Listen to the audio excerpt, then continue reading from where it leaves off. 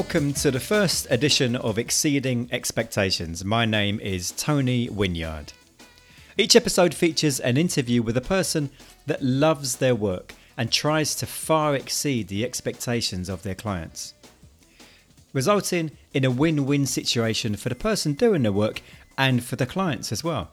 The client is delighted that they received more than they expected, which often leads to them writing fabulous testimonials and passing on more referrals to their friends and business associates. It also results in the work being more enjoyable. That is the aim of the show, to inspire listeners to come up with ways to over-deliver to your clients, to create things that aren't typically being done by most in your industry. The episodes will feature people in many different industries that will give you ideas for things you could tweak slightly to use for your business, to give you something very unique in your industry.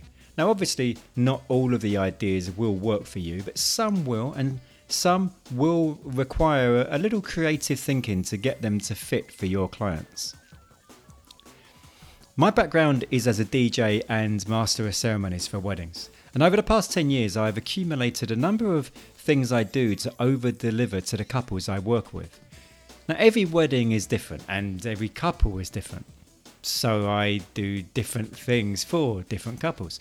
Although there are some things I do for almost every couple. Such as at one wedding a couple of years ago, the bride's father was delivering the father of the bride speech. He was in his 90s and pretty frail and not in the best of health. His speech was incredible. He had the audience in the palm of his hand and had them in tears of laughter, and also trying to hold back tears at some very touching moments where he revealed some vulnerability. He was given a massive standing ovation at the end because it was just so good.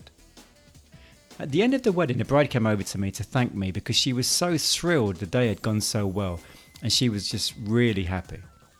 However, she lamented that she hadn't hired a videographer so that she could re-watch her dad's amazing speech. I then said to her, well, at least it will be good to be able to listen to it again. She paused and looked at me, very confused. I told her, well, actually, I always record the speeches at every wedding, as a surprise for the couple. Before I could finish what I was saying, she burst into tears and hugged me so tight my ribs are still recovering now, years later. A few months afterwards, she contacted me to inform me that her father had passed away, and so the recording of his speech meant even more to her. The act of recording a speech was easy to do and didn't cost a penny. I also used to record the ceremony at every wedding. And then a few weeks after the wedding, I'd send the recordings of the ceremony and speeches as a surprise after the couple had got back from their honeymoon. Now, I'm very lucky in that I love what I do, and I love doing things for my couples that they weren't expecting, but that enhance their experience both on the day and also the memories of the day, and even a number of things in the lead up to the wedding which they weren't expecting, which reduces the stress and anxiety some people get in a build-up to a wedding.